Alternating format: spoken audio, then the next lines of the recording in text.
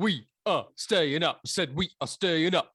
We are staying up. I said we are staying up. But are you? Russell Brand, notable West Ham supporter with his own wiki page. Tom Rennie, you get verified yet? Well, hey everybody, it's the Week in the Tackle podcast. I am Tom Rennie. I still don't have a Wikipedia page. I've been asking our audience to make one for ages. Yeah, I could do it myself, but I just think that's a bit lame, isn't it, when the celebrities do their own Wikipedia pages? I tell you who does have his own one. It is the master of Dunsethery, the king of skullduggery, and according to his Wikipedia page, biggest in Utah, 2015, it is Mr. Brian Dunseth. You can lie on those pages. How are you, mate? You all right? I'm good. I'm feeling a bit odd about that open for both of us. Yes. And the award that I once won back in 2015 has now come to light, oddly. So yes. Yeah, no, I'm Did you good. get measured for that, or was that just by eye? Yeah, it was by pure assumption. Yes. Who's the longest in the shower? And they thought it was how long he washed himself for. Turns out it wasn't. Let's get to some of the football this weekend, because there were some brilliant games. I mean, it was a tremendous weekend. And I've got to tell you, I thought about you for almost the entire game between Everton and Chelsea. Not just because I found out this week about your monstrous, but also because of just the sheer amount of Dunsethery, skullduggery, outhousery from Everton as they beat Chelsea. They tried it against Liverpool last week, and Liverpool, though they did get involved a little bit, they still managed to beat Everton. Chelsea, who I'm not sure care at all about any of the games that are happening right now, because, of course, they're coping with the morality of having been bought at one point by Vladimir Putin. So that's very tough to deal with. Plus, they don't know what their future is, and they could be owned by Lewis Hamilton. And, you know, he doesn't even know anything about sport. He just knows about transport. You don't want the man in charge of all traffic jams to be your new owner. So there's lots going on with Chelsea. Yeah. But Everton, Yerry Mina's back. And there's a bit in this game, Danny, where him and Kai Havertz are having a bit of a set to. And Kai Havertz sort of pushes Yerry Mina. And Yerry Mina, having instigated the situation by doing that pretend, gonna nut you thing. Yeah. Then takes a little shove, jumps on the ground, pretends to be injured. Then Jordan Pickford, who I just love as a person, as a footballer, as an extra in Peaky Blinders, I love him in all forms, comes and sort of laughs in his face. Yeah. Just how long have you been on the coaching staff at Everton, I suppose is my question. Not long enough, because I too thoroughly enjoy it. And I walk this fine line of how much I enjoy it, and yet at the same time, how unlikable Yerry Mina becomes over the course of the match. And I would put he and Antonio Rudiger in kind of these similar realms of antagonistic. They kind of create conflict. It's kind of that Luis Suarez type of thing where all of a sudden it's face to face, chin to chin, a little turkey wing here, a little flying elbow there. And all of a sudden they're getting underneath the skin of the opponent. And Kai Havertz reacted, and rightly so. I think anyone would react in any type of opportunity. But listen, the story for me for Everton was more about, number one, the fans, right? The support outside the stadium, and knowing that they are transmitting that energy and that understanding of truly what the football club means to the community, what it means to its fan base, and that threat of relegation, while still there, not as bad as maybe it was last weekend when we recorded. So fantastic stuff. Pickford taking one off the face, some incredible double saves. And yes, you're correct. He is officially a Shelby in my book for season 5. I mean, he's great, Jordan Pickford. Like, people think he's not a very good goalkeeper. And it just goes to show you that some people are, sorry, Tim, fucking morons, because he makes incredible saves on a regular basis. His kicking upfield, he's got a tremendous cannon of a left boot. Like, he wallops that ball upfield further than any player I know. And, I mean, he's a bit of a madman. Like, goalkeepers have to be a bit mad. And at times, it's gone too far for him. Like, a few years ago when he was in goal, I think just signed for Everton from Sunderland, and he turned around to fans at St James's Park at Newcastle, Sunderland's biggest rivals, and was literally goading them during the game whilst playing a game of professional football, not like a Sunday league match against your ex-girlfriend's new boyfriend's team. Like, it was a ridiculous thing to do. And he makes the occasional error, but all keepers do, especially ones that face as many shots as Jordan Pickford does. But I mean, the one on the face, brilliant, great positioning, absolutely. But the double save he makes when it hits the post on the outside and he gets up and kind of scampers across the line. And it's one of them ones where, you would have seen this in training so many times watching the goalkeepers down, up, and they never have to use it. They're always training for something. It never happens. It was like when we all had to reprogram our PCs for the Millennium Bug and not a single plane fell out the sky. It was bull. And that took our school weeks and millions of pounds to fix. What an old school reference that was. What MS-DOS reference that was. But he gets up and saves it right on the line. And then he gives it the big one as well. And he's still doing the whole falling down thing from last week. I mean, that's kind of what we've been talking about for a while with Everton.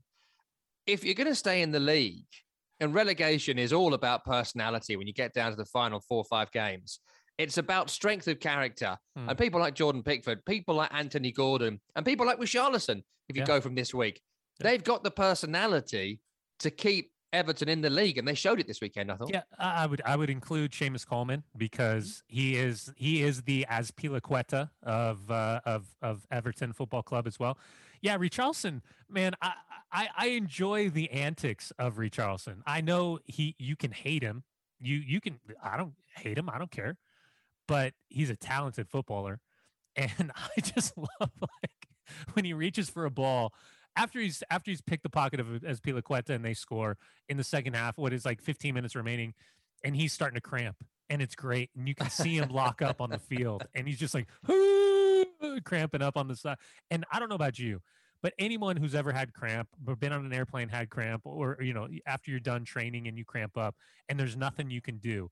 It's just that moment where, you seize up and you're looking around for help and you've got the eyeballs wide open. You're trying to figure out who can help you because no one understands the incredible amount of pain that you're in as you're completely paralyzed in that moment.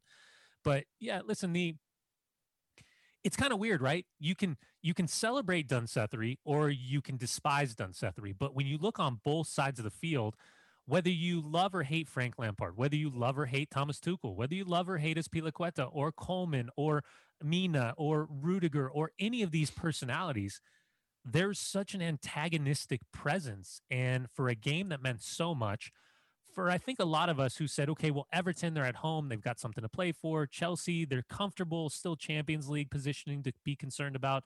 At the same time, man, what an exciting game of football. Not the most open, free flowing, but for Everton, I don't care what anyone says. There's no emphasis on style. There's the only emphasis right now on points and kind of clawing themselves out of that relegation zone. And that's all you need at this moment in time. It's not about style. It's not about patterns of play or were the goals good or anything like that. If you have the heart to stay in the Premier League with 4 or 5 games to go and you're playing a lot of teams with nothing to play for, like Chelsea, then you can outfight them because a few will take their foot off the gas because they are done. And I tell you who didn't is the Everton fans. We chatted to Seb Hutchinson on Sirius XM FC on Monday, who was at the game for Sky. And he was just saying, like, the night before, he was woken up by fireworks outside his hotel. Like it was a Champions League game or something. The Everton fans are firing up at the Chelsea hotel. And, on the way in, the streets around Goodison, I was there earlier in the year, narrow, old-fashioned, lots of kind of derelict houses. It's actually quite an intimidating place to be on a non-match day, never mind match day. And, like, the streets were packed and people are letting flares off and all that sort of stuff. So the fans are bang up for this. They've suddenly realised that we are in serious major shtuck here and we've got to do something. And Goodison can go either way, as we've discussed loads of times. Lots of crowds can, but old-fashioned ground right up on top of you. Go and take a throw in. They can pull your hair if you're lucky enough to have any. And they can do all that. But then, so the crowd are well up for it. You can tell that from the get-go. There's a brilliant bit, and I just want to say, Dunseth of the week goes to the Everton fan in the salmon jumper. Salmon Jumper Man gets our Dunseth of the Week award. It's the 97th minute. It's 1-0 and Chelsea are trying to start a limp late attack. 7 minutes added on.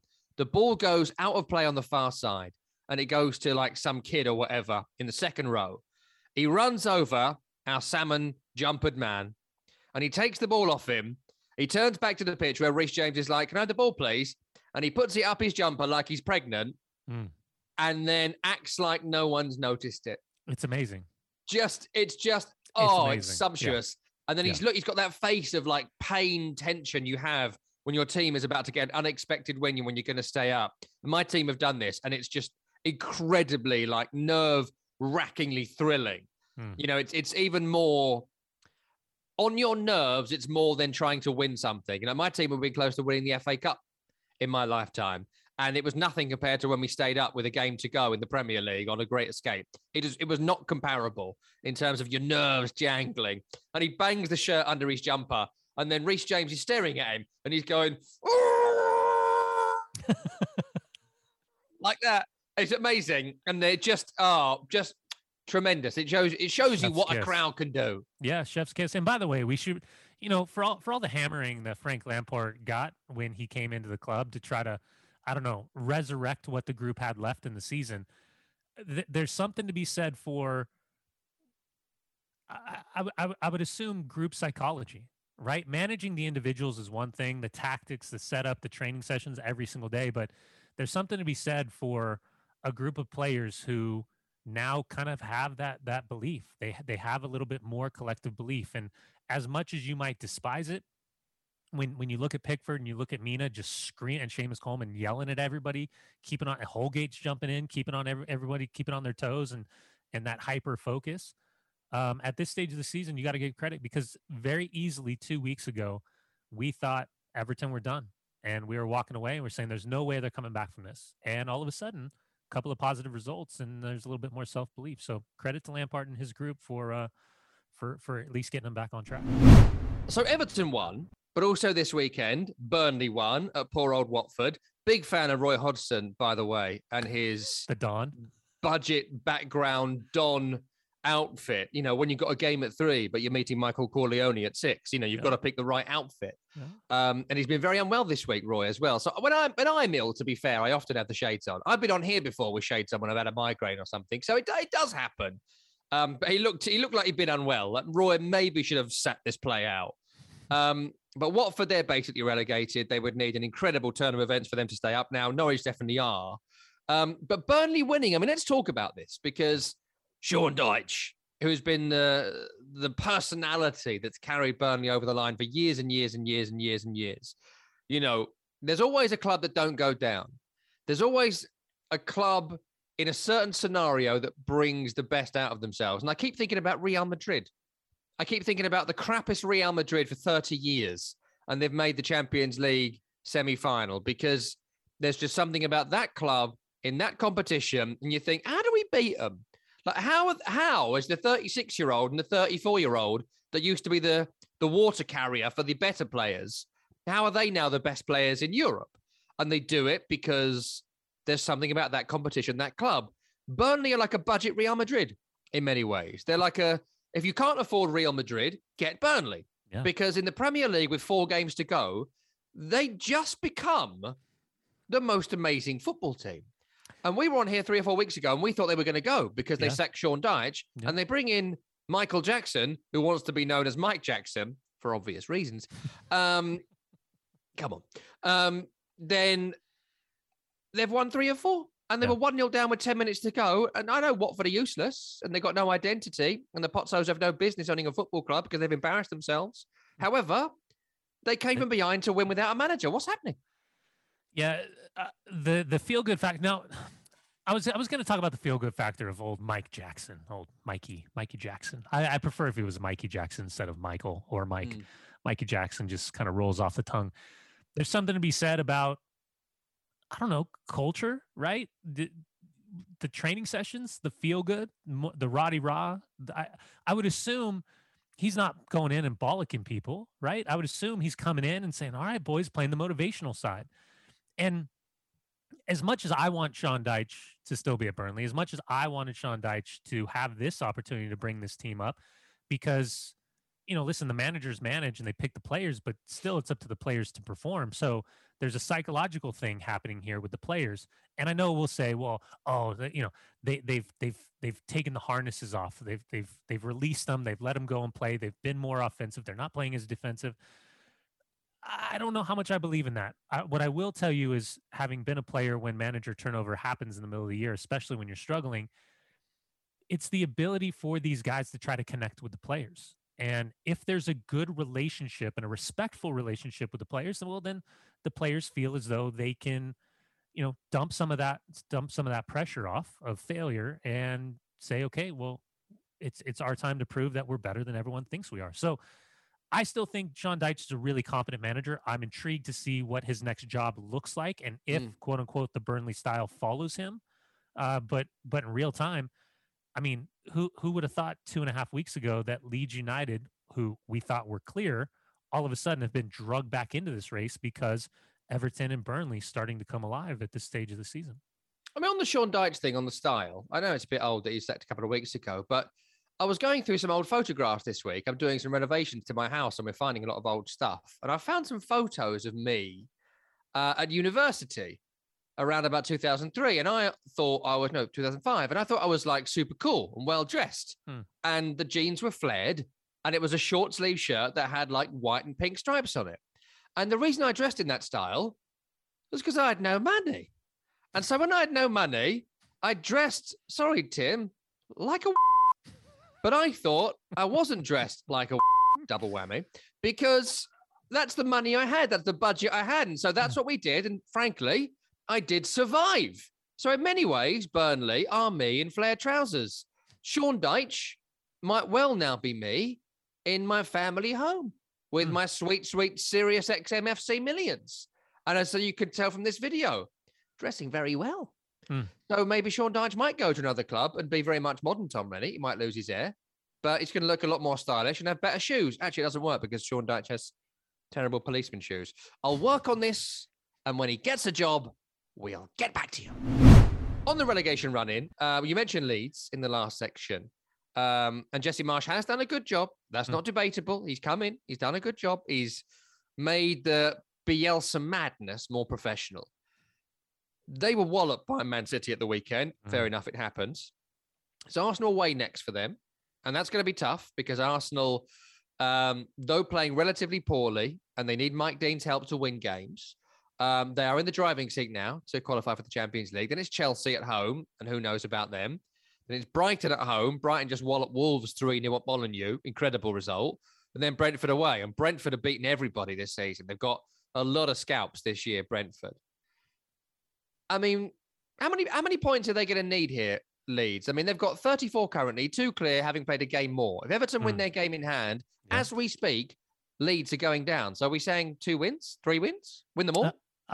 Well, I mean, yeah, I think Jesse wants to win them all. I think Jesse would probably say 2 wins and a draw might be good enough. But this is the conversation. This is why I do love this part of the season. It's because now I mean, 3 weeks ago, right? We felt like we knew the 3 teams that were being relegated, and there was going to be no deviation from that. Now, all of a sudden, you've got 3 teams right in the mix. So, control your own destiny first and foremost. Win your games. Don't be reliant on any other results. But you're going to be looking over your shoulder. You're going to be scoreboard watching, what we say here in the United States, and making sure that you're not having to. I don't know. I feel like now we're in that situation where our managers being told in game what other results are happening. Because if that is the case, I would be intrigued to hear post-match about which managers were making either defensive adjustments or attacking adjustments based on what they could get out of the game or what they need out of the game with regards to how the other games are playing out. So, yeah, I would say for Jesse's mentality, just knowing Jesse, he's going to want to win them all. But are they capable of winning them all? Because with Dallas going down and a couple more injuries, this is a Leeds team where I think maybe that running, that physicality has come back to haunt them at this stage of the year. Yeah, Stuart Dallas is a massive part of that running as well. And he broke his leg in the game against City at the weekend. Missing him is huge for Leeds, who have had injury issues all season. I mean, can you go into Arsenal away and Chelsea at home trying to win them? Because when you say trying to win them, of course you want to win them, but you know, the master of staying up, the masters of staying up over the years, the likes of Breakglass and Sam Allardyce, they don't come in and try and win these games. They try and get 0-0 in all of them and nick a goal from a corner to stay up. And they've done it over and over again. Your counterpoint could easily be that Roy Hodgson is that man and he's taken Watford down pitifully. But to be fair, No one cares. Can you go to Chelsea and try and win? Should he go to Chelsea and try and win? Bielsa would have done, and that's what's got him in this mess. Yeah. So I want to make it clear. I'm not one of the belief that if Leeds United get relegated, that Jesse loses his job. I think this was planned for him to take over this club in the summer, and it just got ramped forward because of what was happening with Bielsa at the time. I'm not trying to be a homer, American homer. I just think that that's the way it was kind of laid out, the way I was seeing it.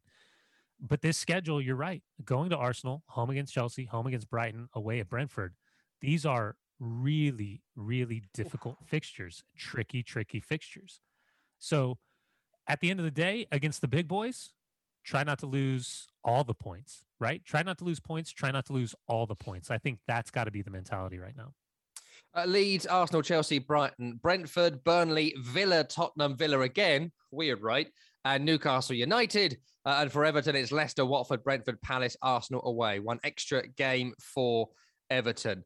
At the moment, I still think Everton, despite the madness of the weekend, I would still plump for Everton because they have 3 away games, which they will not win. I wouldn't want to face Brentford at this moment in time, leaving you Palace, who are very good away. They showed that again against Southampton the weekend. They're capable of beating anyone, especially teams with poor defenses. I just think that Everton may well get 3 or 4 more points, but I'd fancy Leeds to beat Brighton and get something at Chelsea or Arsenal. Arsenal more likely for me. And I just think Burnley have already done the job. They'll do Villa twice because Villa couldn't care less. Despite beating Norwich at the weekend, they couldn't care less. At the moment, I'd plump for Everton. What do you think? I would agree with Everton. I just think this one coming up against Leicester and ending on the away as well to Arsenal could be their undoing. But, they're going to have the spirit. They're going to have the heart. They're going to have the Dunsethery and the manipulation of the referee over and over and over to give them a chance. Let's touch on Norwich and Watford briefly. I know that it's not going to be big ratings for this podcast to talk too much about them, but Norwich are down, and we always knew they were going down, and we look forward to doing this podcast in a year's time, celebrating their promotion, and we look forward to hopefully doing it in 2 years' time, talking again about their relegation, making the same mistakes with Teemu Pukki again, scoring 10 goals, but 4 of them in one game, or some of them are penalties, or blah, blah, blah, no one else scoring a goal. On Norwich, are they too nice to stay in the Premier League? Does anyone fear Norwich? I always think of Bill Shankly, the great Bill Shankly of Liverpool, who used to talk about West Ham. And he had a great quote about West Ham when, 67, would it be the 60s? And he said, West Ham, good club, family club, 3 points. Is that what we think about Norwich? At this stage, yeah, there's nothing to suggest there's anything more or less to what Norwich City is. I don't know if this is probably unfair for Fulham fans, but I would equate Norwich City to kind of the yo-yo back and forth of what we've seen from Fulham, that they take the parachute money, they end up capitalizing on Buendia or types like that, get them out the door, bring in some more money, and make sure they are solidified to go back in the championship and score a gajillion goals over the course of the season. Yeah. And then bounce back up. But what we have learned is that you have to have a plan in place, and you can't just go into the summer looking to spend $100 million from the kitty and sign up players that are average, ?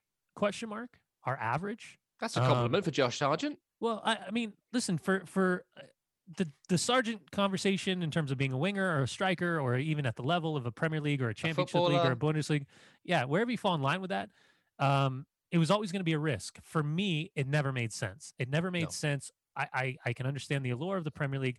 I can understand the allure of the financial package that he was walking into.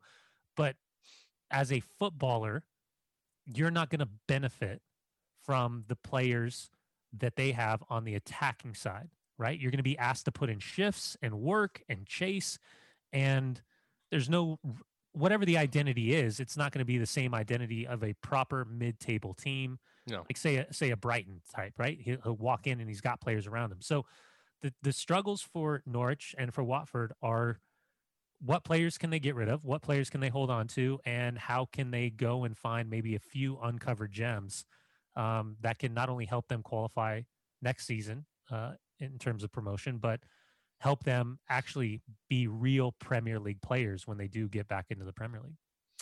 I mean, with Norwich, I do have some sympathy for them. I mean, Stuart Webber, who was the man in charge of transfers, got it wrong. He didn't build a Premier League quality squad. It can be done. Brentford have showed us that. They won the playoffs last year and have been easily safe in the Premier League for a long, long time, despite having 11, 12, 13 injuries at some point. Stuart Webber just did a bad job buying players for the club. Simple as that. He did a bad job. And there was a great conversation start of the season, which was Norwich are happy going up, going down, going up, going down. Why? Because you get to go up as champions every now and then. I've never seen my team be champions. You know, Burnley have done this thing where they've stayed up for years and years and years. But if I was to be a Burnley fan or a Norwich fan, I would rather be Norwich because we've had some great celebrations through the town centre over the years, some open top bus parades and something worthwhile. But Stuart Webber said at the start of the season, that was not the plan because I just thought that was the plan. We all thought that was the plan because they keep on doing it. 6 times they've gone down. They've come back up, not always straight away, but eventually and recently straight away. But he said it wasn't, which means he's not competent enough to build a Premier League squad, though he can build a Championship squad. But they have a character, at least, about them, right? They give the manager a chance. They give youth a chance. They've built a lot of their team around Pukki over recent years. A lot of players have been long-serving. Max Aarons and Tim Krul and Grant Hanley and all these guys that have been there a long time. And they keep players for a while. And I think of them and I think, yeah, they'll come back. And I look forward to beating them twice the year they come up. And it's always a lovely day out in Norwich as well. Lovely place to visit if you ever come to the UK. Watford. I'm sorry, Watford are an embarrassment. The way Watford are when they come up is an embarrassment. And I feel bad about saying this because some of my friends are Watford fans and I like them as people, so I want them to do well. But the way the Potsos run that club, you know, I know we're in the era of sacking managers is the solution to everyone's ills and all of this, but they go so far beyond. And if you just take this season in microcosm, the manager they had at the start of the season, who I won't name, A, because I can't remember his name, and B, because I don't want to remember his name because it's not worthwhile, right? They've got a manager who's got them up, who in himself came in last season with the manager sacked in the Championship and he came in. He got them up and they didn't think, you know what? He's got us up. We didn't think it was going to happen, but he did get us up. We're going to give him the season to see what he can do because we might go down anyway, but he knows these players, he knows this squad, he knows this club, and he might be able to get some results for us. The moment it started to go poorly, October, they got rid of him. So no loyalty, no respect for what he's done, no chance to build a team in the Premier League, but they're not the only team to do that. So fair enough. That's the way it goes. They then bring in Dilly Ding, Dilly Wrong. And Claudio Ranieri had one good season in 10 years, you know, miracle season, all of that. But that was a long time ago now. He's since been down with Fulham. He's taken about 14 other jobs. He's the ultimate mercenary manager. He's just in it for the payday at this point, Ranieri, to keep himself in those fine Italian threads. But he comes in and he was always not going to work out there. He did nothing. He offered nothing. But even then, they wouldn't give him the rest of the season to try and make something work. So they bin him off. And they take up, maybe they thought Ranieri would come in and he'd be able to wear the entire fancy dress box they got from a Godfather party at the start of the season. And because he refused to wear the comical outfits, they brought in Roy Hodgson, who at the weekend proved that he would. And so, you know, he comes in dressed as Vito's missing uncle for the game against Burnley at the weekend for some inexplicable reason. But he might even be gone before the end of the season. The same way the last time they went down, they got rid of Pearson before the end and gave it to Hayden Mullins for a game. There's no loyalty about that club. There's no character to that club. And I think about Graham Taylor and his 2 great spells. I think about Luther Blissett and John Barnes. And when you knew what Watford was, and they do some great things with the community as well. So the club itself, fine. But the Potsos' influence on the club, it's got to end. It has to end. The way they manage the club, the way they run the club, the way they do transfers. Scott Duxbury, who we had at West Ham as CEO at one point, comes across incredibly duplicitous and untrustworthy and slimy. And obviously isn't very good at what he does because he keeps going down with Watford. You know, they've got all these guys. They clear out of those guys, bring back loyalty, bring back a style of play, bring back a character to the club. And they won't do that because they're part of the Pozzo family of clubs. And the Pozzo family of clubs, you know, you think about Man City having this massive conglomerate of clubs. I know sovereign wealth, disgusting and all that, fine. But, you know, if they're like the Bugatti Veyron of dealerships, then Watford are the Austin Allegro of dealerships, and they have Austin Allegro dealerships all around the world. And it's like, all right, it's a banged up old Trabant. What a wonderful car for East Germany in 1976. But it's not going to work out for you guys. Bring back loyalty, get rid of the Pozzos, get a personality at the club, and have some sort of transfer policy. Like, I look at the Watford team, and I do this for a living, and I look at them all, and I just think, who are you people? Who is Kayembe? Who's Samir? Where have you got Samir from? Why is Ben Foster still playing? Why is the goalkeeper a YouTube star who plays with a GoPro on his head? Yeah. Like, just at some point, great content. Respect for yourself as a club. Yeah, it's some great content. By the way, we got breaking news. I think I just found the new manager of Watford. Oh. Walter Materazzi has been fired from Cagliari. So, talking about going back to the bin again, Materazzi, he available. So you go Materazzi, then you go to Quique Sanchez Flores, and the bloke from the start of the season that I can't remember comes in. What was his name? Do you remember? No. Let's talk about West Ham Arsenal for a minute. I know it's not the biggest game of the weekend. I didn't watch it up. live. I saw your Twitter. Yeah, I didn't watch it live. I saw your Twitter. Yeah. Well, I didn't watch it live because we do around the grounds on Grumpy Pundits, as you know, and I said, we'll lose 2-1, probably level at half time. They'll score a shonky goal in the second half and win. It happens every year. I just despise losing to Arsenal because there's been some real rubbish Arsenal teams over the years, in recent years especially, and we just can't beat them. Like, we just don't beat Arsenal. We'll beat Liverpool, and we'll beat Man City, and we'll beat Man United, and we'll beat Chelsea, and we'll beat Tottenham, and we'll beat Leicester, and we'll beat Sevilla, and we'll beat Lyon, and all these teams. But we just cannot, West Ham, beat Arsenal. I don't know why. And they beat us at the weekend with Eddie Nketiah up front and Rob Holding. Rob Holding scoring a goal is a double insult because not only is he Rob Holding, but also he was a bald and now has hair, so is a traitor to his own kind. It's a great, and so he doesn't deserve a great that head of lettuce, by the way. That is a great head of lettuce. Yes, it's a great head of pubes, which don't belong on the top of the head. They belong only in times when the wife might see them. So it's frustrating. But I want to talk about the Ramsdale sending off thing because I don't get it. Because I was out. So I didn't get home until like the 60th, 70th minute or something. Yeah. And then that got played to me. I got on my phone and I watched it and I was a bit like, having seen it on my phone, I assumed he was sent off. Yeah. Like I just made the assumption, having seen the video on my phone, oh, they're down to 10 men. I'll get home for the last 20 and see us like push against 10 men. And he hadn't been sent off. And when you think about the diving that goes on in football, right? And I've had to come begrudgingly to this position. Begrudgingly over the years, I've come to the position that diving is an accepted part of football. And I've been made to feel that way by football. Because there's so many dives in games, and we now have to come to this agreement that, yeah, he dived, but he felt contact. He dived, but he was jumping out the way. Yeah. He dived, but his momentum, blah, blah, blah, blah, blah. So Aaron Ramsdale comes out, and that is almost textbook serious foul play. He comes out reckless. There's brutality in the tackle because he wants to do Bowen. It does matter. It doesn't matter about the intent, but the brutality in the tackle matters. The studs are up and he goes to do Bowen. Jarrod Bowen sees it and jumps out the way. Now, does Jarrod Bowen dive? 100% yes. 100% yes, he does.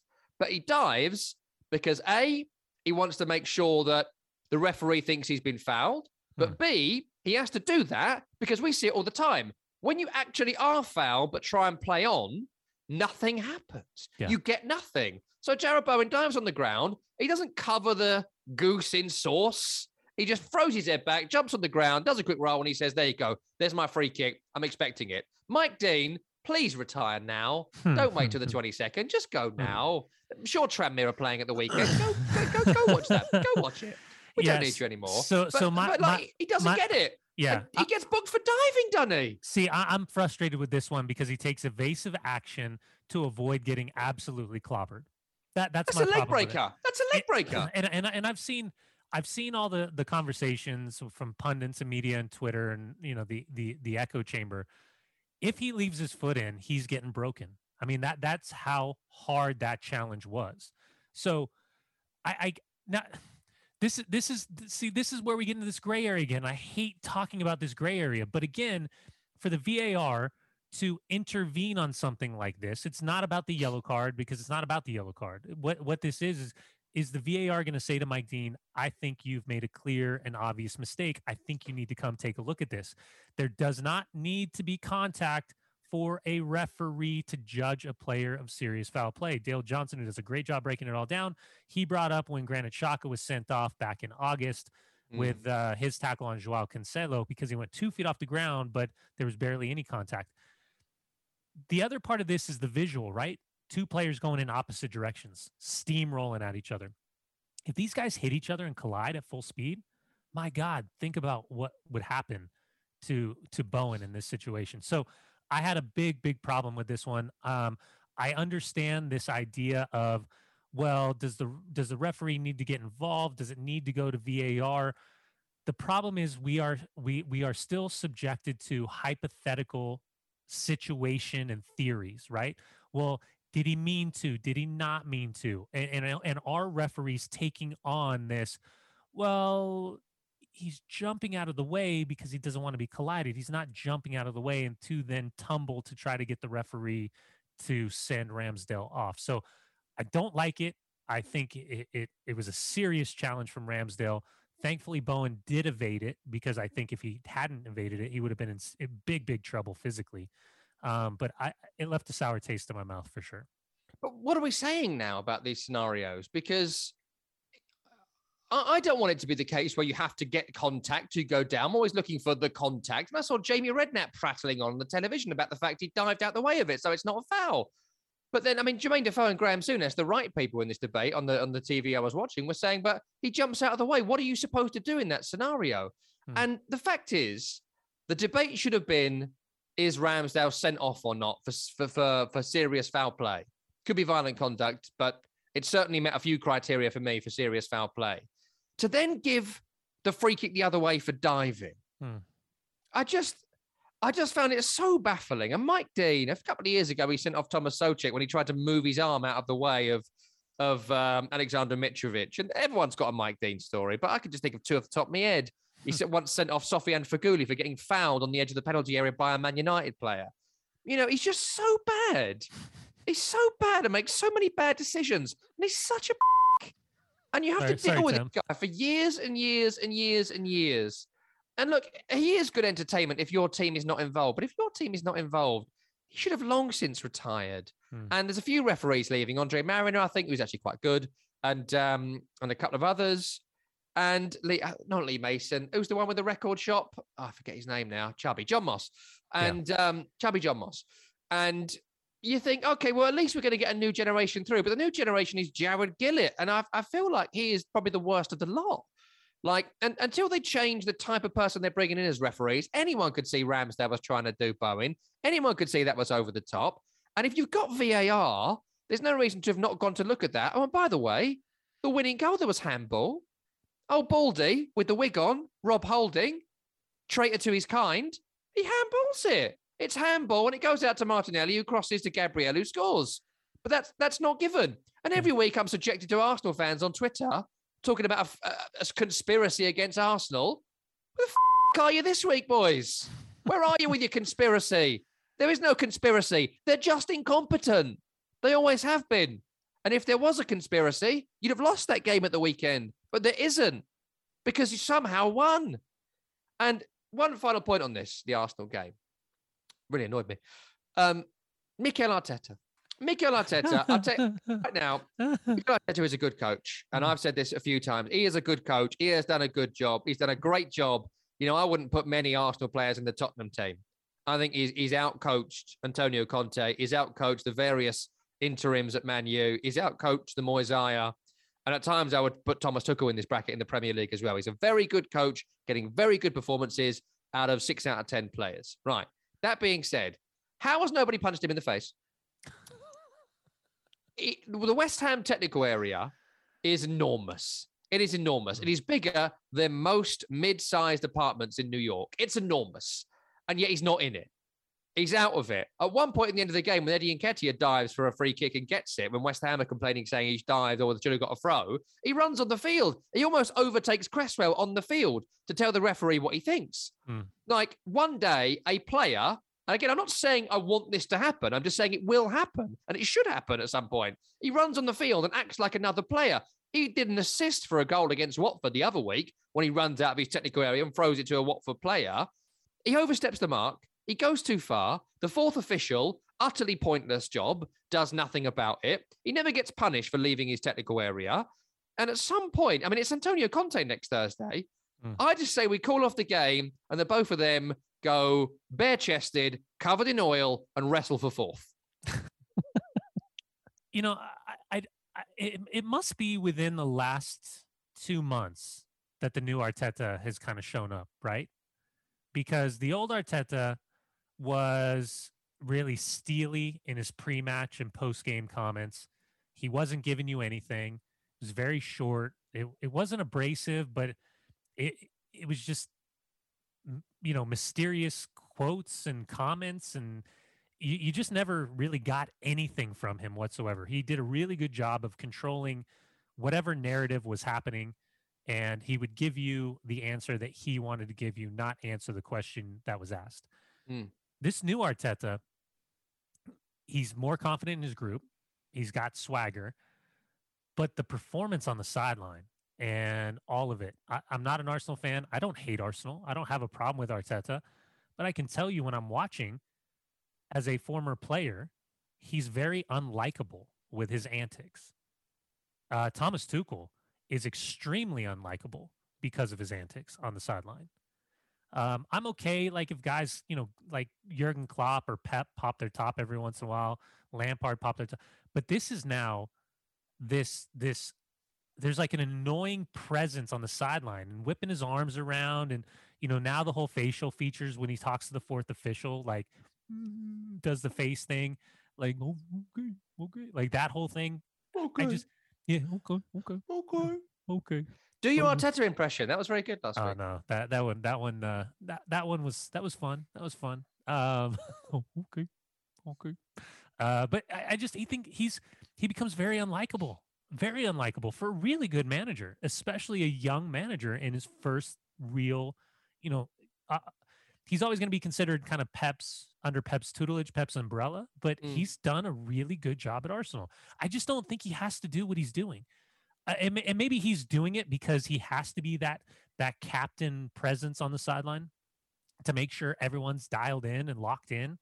But like, he's coaching. Like, you see him down there. He's like telling players when to step up, and he's telling players to close down. He's yelling and being really demonstrative with his hands. I just don't think he needs to do it. So, yeah, I don't know why, but it's become, I'd be interested to hear from Arsenal fans to see if they're okay with kind of the antics, or if it's something that kind of leaves a sour taste in their mouth as well. Well, I'm sure if they win, they'll love it and say things like, "Oh, Arteta's flames." And if they win, they'll be like, "Oh, sack him, mate. It's Arsenal Football Club." I did want to mention this. I don't know anything about Turkish football at all. I know nothing. I could barely name the entire league. Do about 5 probably. But Trabzonspor won the league this week. Yeah. Trabzonspor won the Turkish league for the first time in 38 years. The first time they've won it since 1984. And I just loved this. I saw a few of the videos this week, and it goes to sort of Real Betis. We spoke about this last week as well. Yeah. Football is not meant to be the same royal family of clubs winning a bunch of trophies and then at the end of the season deciding which trophy they like most. That isn't what football's meant to be. That's not what competitive sport is meant to be. And if your league is becoming that, something has gone wrong. And I am looking at the Premier League with Man City and Liverpool and their dominance. Of course, I'm looking at the snooze fest, which is Bayern 10 years in a row. You know, football's not meant to be like this. And it goes to the FA Cup and the Moose Cup as well. If a team is winning it every single year, something has gone wrong. And if a team wins it and they're like, "Oh, wonderful to win this, but of course we've got a bigger game next week," a trophy should be the kind of thing that sets, it looks like, hundreds of thousands of fans onto the streets for days on end, partying and setting off flares and taking off their shirts and getting into some private time dancethery. And I don't know enough about the Turkish league to comment on the football, but I know that Fenerbahce are second and nowhere near them. They have won the league, And that to me, just check out some of the videos of the celebration. Incredible. Yeah. This is what it's meant to be about, right? And I don't want to see Man City win the league every year. Win it, great. But next year, we should hamper them. Take a player off them. No transfers. No transfer budget. If you've won the league, next year, you get the worst roll of the dice. And don't moan at me, Jurgen. Okay? Don't whinge at me because things haven't fallen into your favor. Give someone else your budget and then whinge at me. But once you win, the odds should be stacked in your favor. And next year, Istanbul Başakşehir, there you go, should be the champion. Yeah. Well, they did also beat Manchester United last year in the group stage of Champions League. Just quick reminder. Did we time it? Have we got the time? Yeah. That's our first Man United 40, reference 46? in the program on 46 minutes. Amazing. That's a record. By the way, let me double down. It, because I haven't said sorry, Tim, yet. I've used your quota, mate. So we're always trying to get listener questions in, and we get loads in during the week, but we're actually a bit pressed for time on the recording of this show. So we'll squeeze in one quick question, which Tim, the Horsey, has got for us. Yeah, thanks, Tom. So you can always send in questions for the guys to Twitter at SiriusXMFC, and we kind of collate them and gather them throughout the week, and then we use what we can here on Week in the Tackle. Just the one here, as Tom mentioned, because we are a bit short on time, and it's from Chris. A bit of an American flair to this one, but also some West Ham love as well. So we'll start with Tom. Tom, with Pulisic's dad confirming Christian's love of London in his now infamously deleted tweet, how would Tom Rennie feel about a move for Pulisic to West Ham? I feel like the move's inevitable, to be honest, at some point. I feel like it's a very good fit for him because he needs to play week in, week out in a position. And it's a position West Ham are pretty weak in on the left-hand side. Benrahma's not doing it. Fornals, that's not his role. Lanzini, that's not his role. And Nikola Vlasic, I'm pretty sure at this point is just a concept rather than a person. So I'd love to see it happen. I think that's about the right club for him, you know, punching upwards as opposed to favourites to win every game. I think not having possession all game as well might suit him as well, give him another side of his game I've not really seen much. So I'd love to see it happen. I think it'd be a really, really good fit. But it would only be a loan move because West Ham would never pay £60 million for an also ran at Chelsea. But I'll give his dad a bell and see what I can do. Well, I mean, also ran, you did make Kurt Zouma one of the leaders in your club as an also ran at Chelsea, if I'm not mistaken. But we didn't have to pay £60 million for him. That's true. That's a very good point. I think it would be a great opportunity for him. I just feel for Christian, and listen, his dad's involvement, that's honestly not a surprise that the tweet went out, but I would imagine that his dad got a call from Christian immediately because that tweet had blown up all over the place and got its own segments on a couple different shows, including our own. There's nothing more mortifying than when your parent tweets something and it ends up being the big storyline of the day. So Mark got the shine that he wanted. He got his name out there. It's not a good look for he or Christian, though. I can promise you that. And by the way, I would expect some good ribbing nature from Chelsea's locker room with regards to busting Christian Pulisic's balls, if you will. Can I say balls? I just said balls. Sorry, Tim. You know, for Christian, I don't care about the size of the club. I'm not one of those that are, you know, oh, this guy's on the national team. He's got to play at this club. He's got to play that.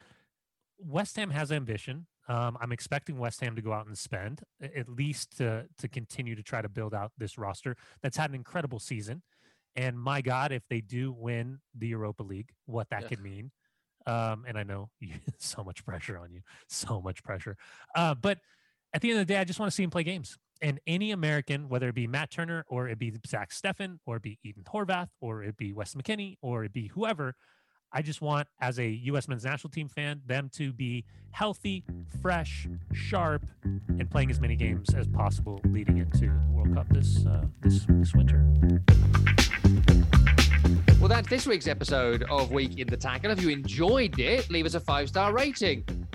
You can subscribe on Apple Podcasts, Stitcher, Pandora, wherever you get your podcasts. Also, leave us a written review as well. The good ones, Tim occasionally reads out, so make it real good to mean that he can't avoid your excellent review. Something about my attractiveness and wonderful voice. Always welcome. Week in the Tackle is also available on the SXM app, free for most subscribers. Download today and tap podcasts. For video clips of the show and more, follow us on Twitter and Instagram at SiriusXMFC.